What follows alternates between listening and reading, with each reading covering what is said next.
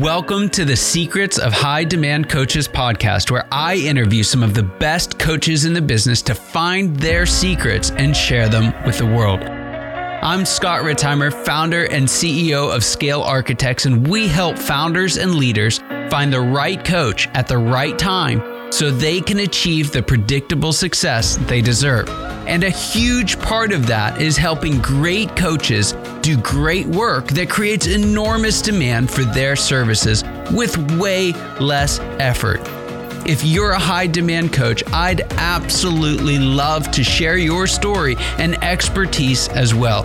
So stick around to the end of the show and we'll reveal how you can be our next guest in 15 to 20 minutes. Let's go.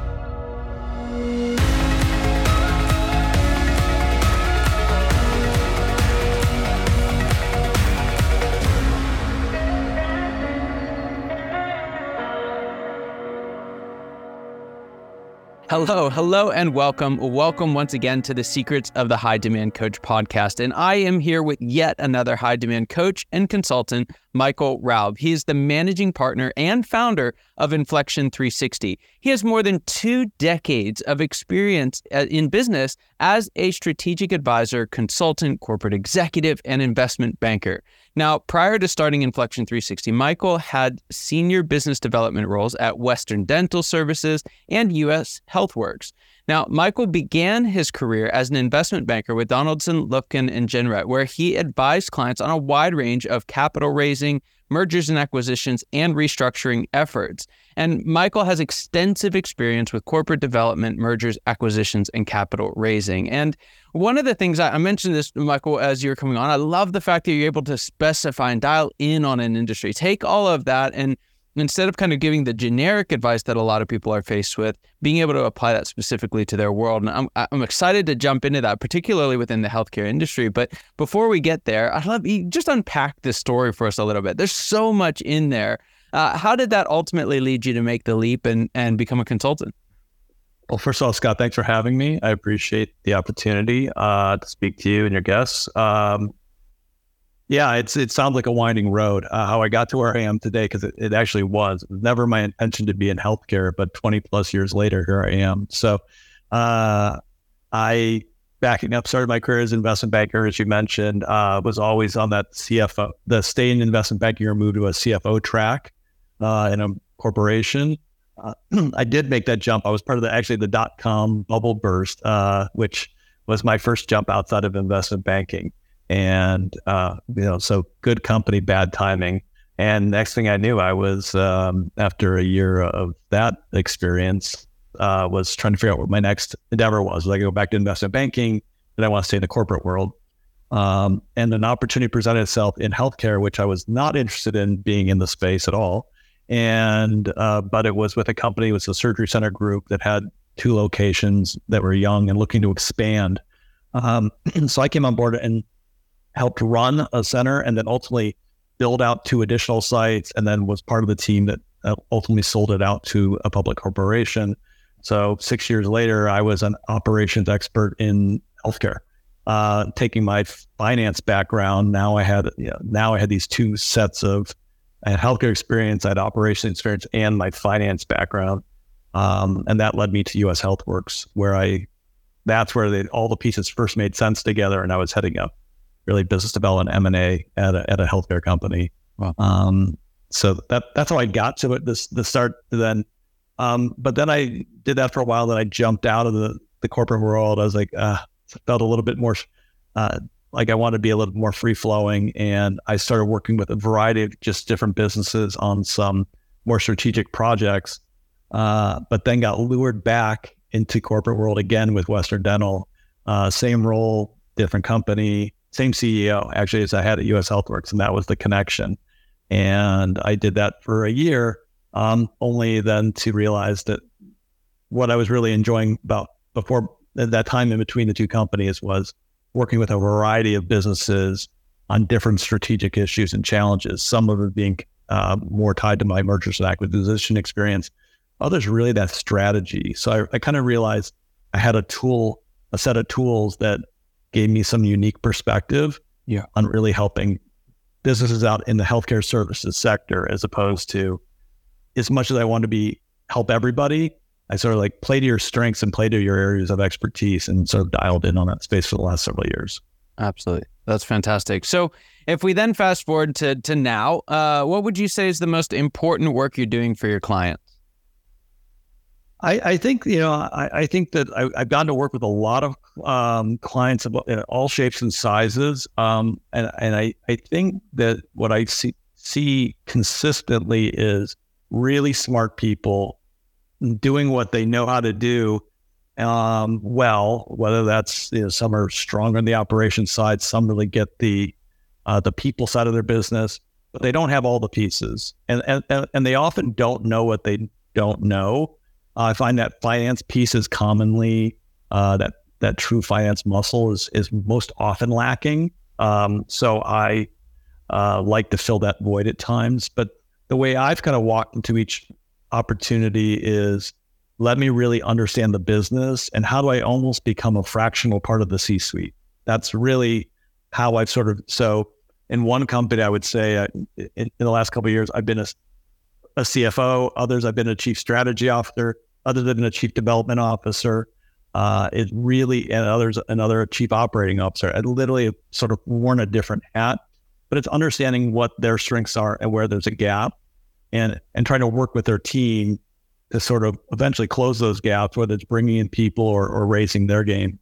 Yeah. But I'm definitely in it for the long haul with my clients. I'm never like that 3 months in and out. It's more like that. I'm expecting to be here in 2 years, kind of working with you in some way or another. Yeah. And what's the value of that? Because there are some folks who they come in, they do their work, and there is this kind of transformational piece that's helpful. But then there's another kind of relationship where it's like, yes, we're getting into this. What is the value in that for your clients in particular? Yeah, for me, it's right. I'm bringing my experience, and it comes from a wealth of channels, and my own direct operational experience, and then all the other clients I've worked with. It's really trying to, help them go to the next level. So it's a trust factor. I mean, I think as much as anything else, because I become a trusted part of that, almost like a chief of staff sometimes in other companies, where that CEO and I have to have a really dynamic relationship and building out with that team. So I get to really make some tweaks and changes once I'm really embedded in the business that can have some pretty dramatic impact, or at least that's my goal always. We usually get there. But I think without that trust, if it feels just more transactional, if I'm not really building that deeper relationship, it's harder to get buy-in. I can give them my insight, but then how do I make it actionable? So I actually not only get to help give input, and I help make it actionable. And so that's been the part that's been fun for me. It's unique challenges, but also driving it helping drive to the end goal. That's awesome. Yeah, that's great. Now, you mentioned this bit on true finance, and I'm actually going to come back to that here in a moment. But there's kind of this fundamental thing I want to address with you, and I think you're going to be able to do it well. And that is that we often don't call doctors or dentists business owners, right? They don't run businesses, they run practices, and there's a lot of language around staying away from the language around business. But when I was reviewing your website, I saw you said business all over the place and business owner. And so why is it that, it's not all the healthcare industry, but a lot of the healthcare industry kind of leans away from this language of business, and is it helping or hurting? Well, I think that if you look across specialties, I think that the vast majority or almost all doctors walk into their field with an interest in truly providing care. I have a passion for medicine, might be dental, but are actually providing care to patients. So I think they start with that backbone. And the industries have certainly changed a lot in my 20 years. But if I go dating myself, but I go back in time, I do think it was much more streamlined. Like, I'm a very busy doctor with a very busy practice, and I make money from it. But that sort of happens just because of what I'm doing. There has been a big shift. I think the massive influx of private equity money into a huge number of different, almost any imaginable medical sector, healthcare services, they've kind of emerged. So you get the minds now going with, what are we building? How are we profitable? They'll talk to me about EBITDA. I'm not sure that they always necessarily really understand it, but we then work into what that really means. So they're hearing all these, some business down the street got acquired. So it's just changed practice. And now people start thinking about, can I expand my locations? Can I be multi-site? Can I add other subspecialties? They're seeing this business-minded mindset, which is emerging over the last decade in particular. And so there's an awareness now that I don't really think did exist historically. Yeah. But it doesn't mean they necessarily have all the tools to think in the best business way.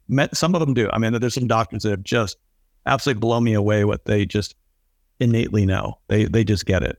They'd be successful no matter what business they had chosen to go into.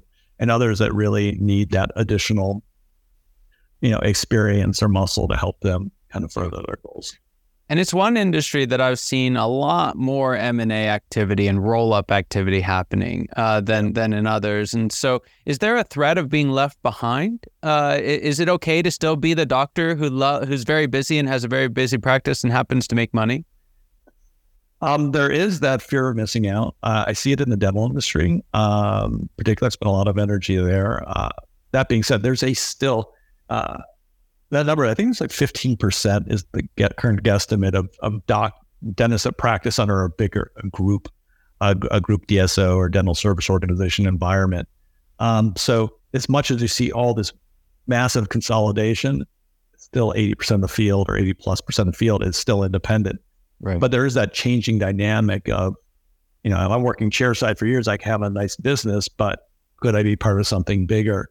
And my own dentist that I go to he's an independent doctor and wants to stay that way. And we have talks while I'm sitting there getting my dental work done, or getting a teeth cleaning. And, I like what I do. I'm successful at it. I maybe would add another location, but I don't know if I want to. So I still think those people, if they have a successful practice, but I think they have options. They have that chance.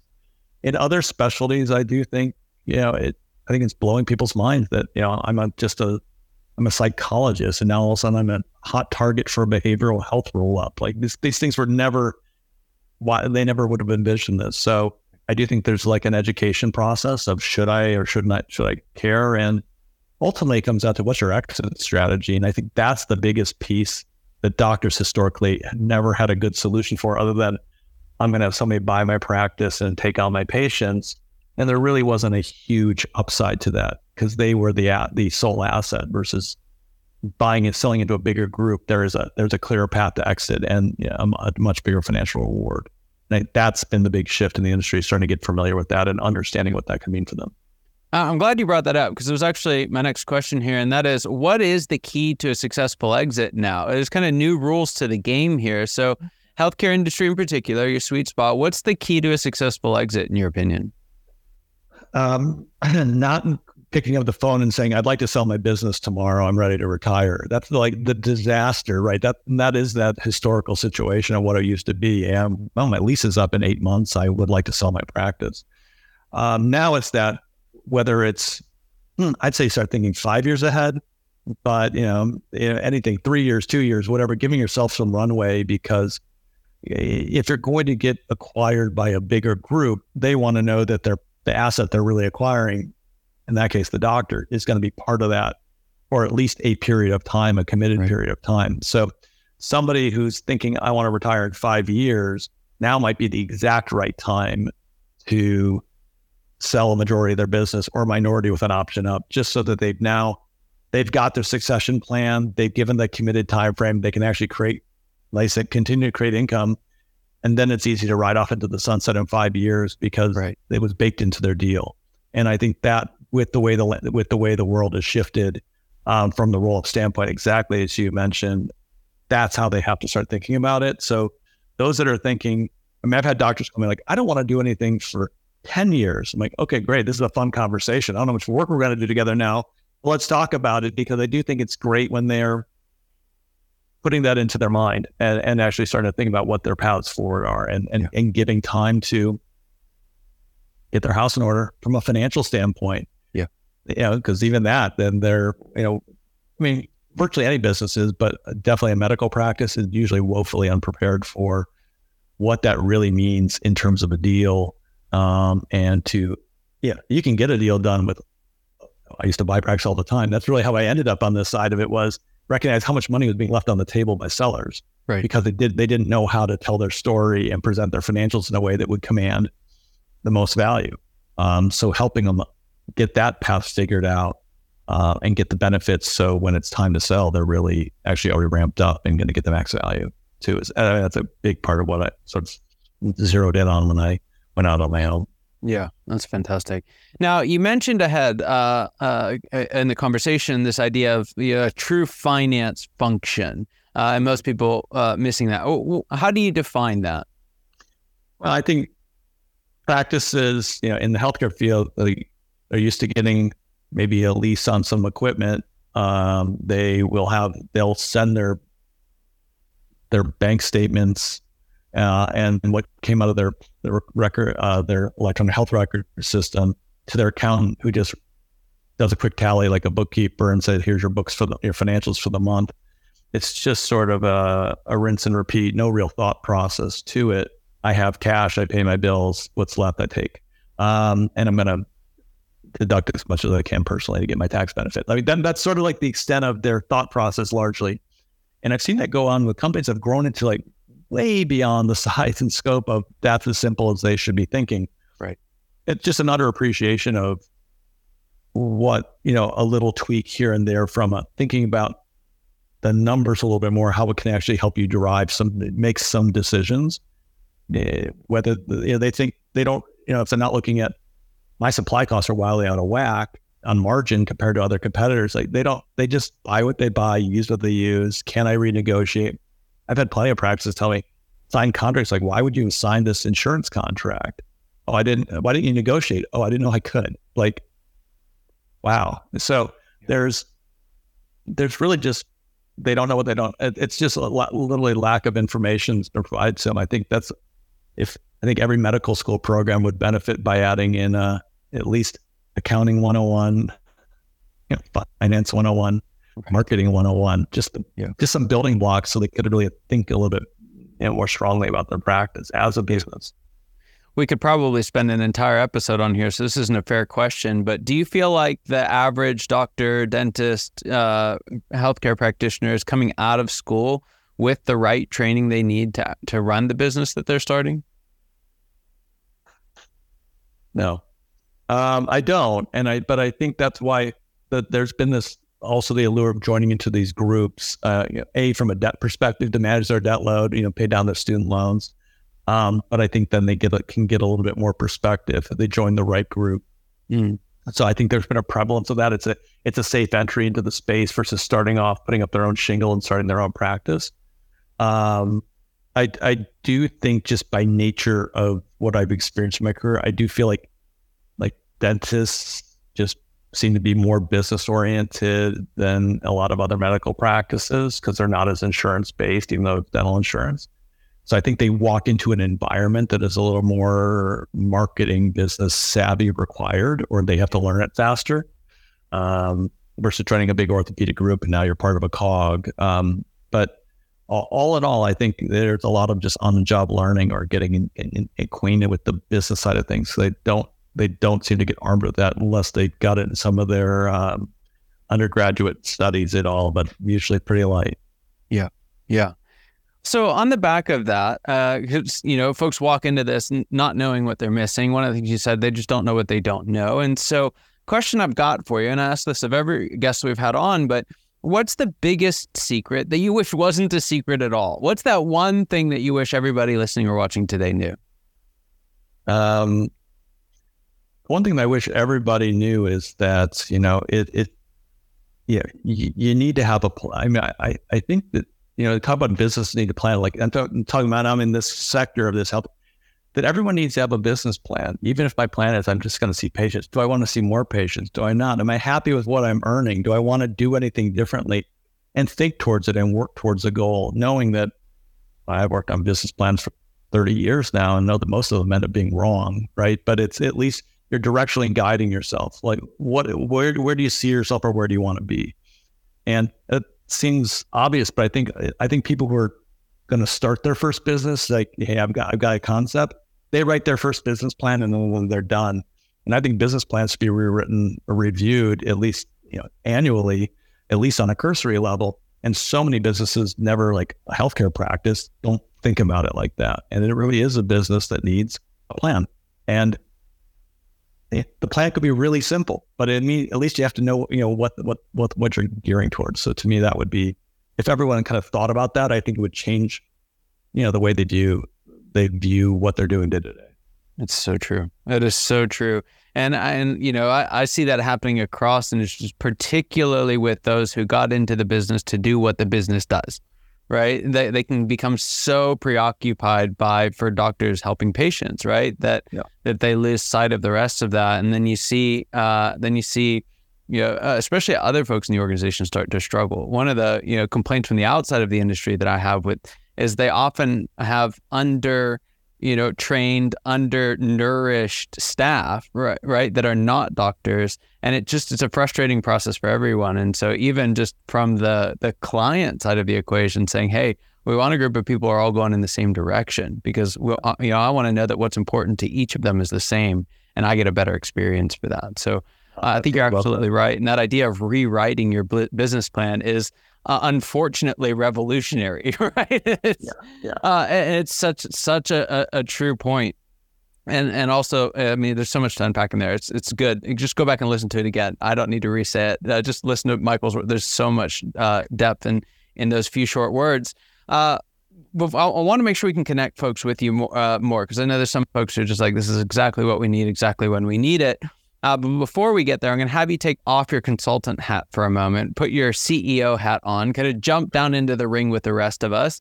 And what's the next stage of growth look like for you in your business, and what challenge will you have to overcome to get there?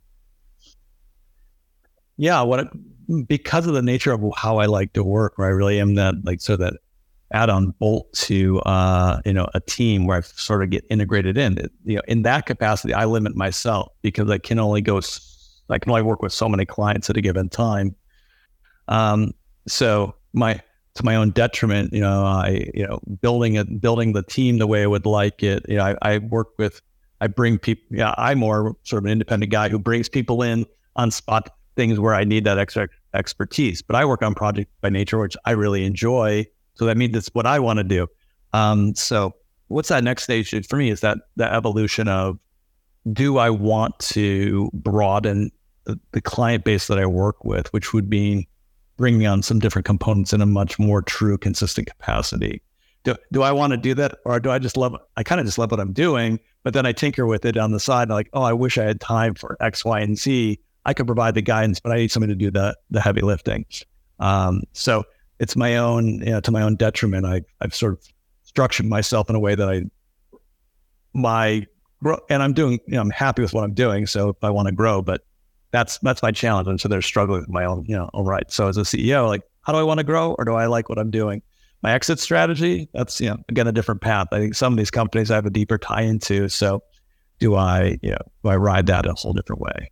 So it's always just but I do think that what I'm doing today and what I'm doing in 3 years, one way or another, will be different. Just I sort of evolve as I see challenges and opportunities. Yeah. Oh, so good. So Michael, there's folks out there listening, especially from the healthcare industry, just saying like, this guy gets it, right? Like he just understands my world and I need more of this. How can they find more out about you and the work that you do? Yeah, my website's inflection360.com. Not infection, but inflection. It's all about the inflection point of a business. Is kind of how I focused on my building my client base. LinkedIn is a great way to reach me. I'm definitely the name Michael Roub, Roub out there. So easy to track me down. Then I'm very responsive there, but people can ping me off of my website too. And I just love to talk to executives or business owners and really understand what they're doing. Even if I'm not the right guy for the long term, I love to just sort of share some insight and help people along on their own paths. So I love to connect with people across the landscape and talk about what they're doing. That's fantastic. Well, Michael, thank you so much for being on the show. It's just an absolute honor and privilege to have you here. And for those who are listening and watching today, your time and attention mean the world to us. I hope you got as much out of this conversation as I know I did. And I cannot wait to see you next time. Take care.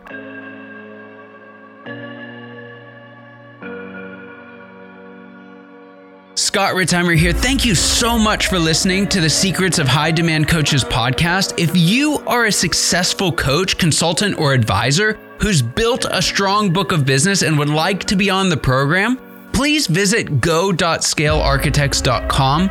And if you got something out of this interview, would you share this episode on social media and just do a quick screenshot with your phone and text it to a friend or post it on the socials? If you know someone who'd be a great guest, you can tag them on social media to let them know about the show. And make sure you include the hashtag High Demand Coaching. I love seeing your posts. I love seeing your guest suggestions. Thank you so much. We are regularly putting out new episodes and content. To make sure you don't miss any of those episodes, go ahead and subscribe now. Your thumbs up, your ratings, your reviews, they go a long way to help us promote the show, and they mean a lot to me and my team. If you want to know more, you can go to our website, www.scalearchitects.com, or you can follow me or the company on LinkedIn, Facebook, or Instagram. Thank you so much for listening. We'll see you next time.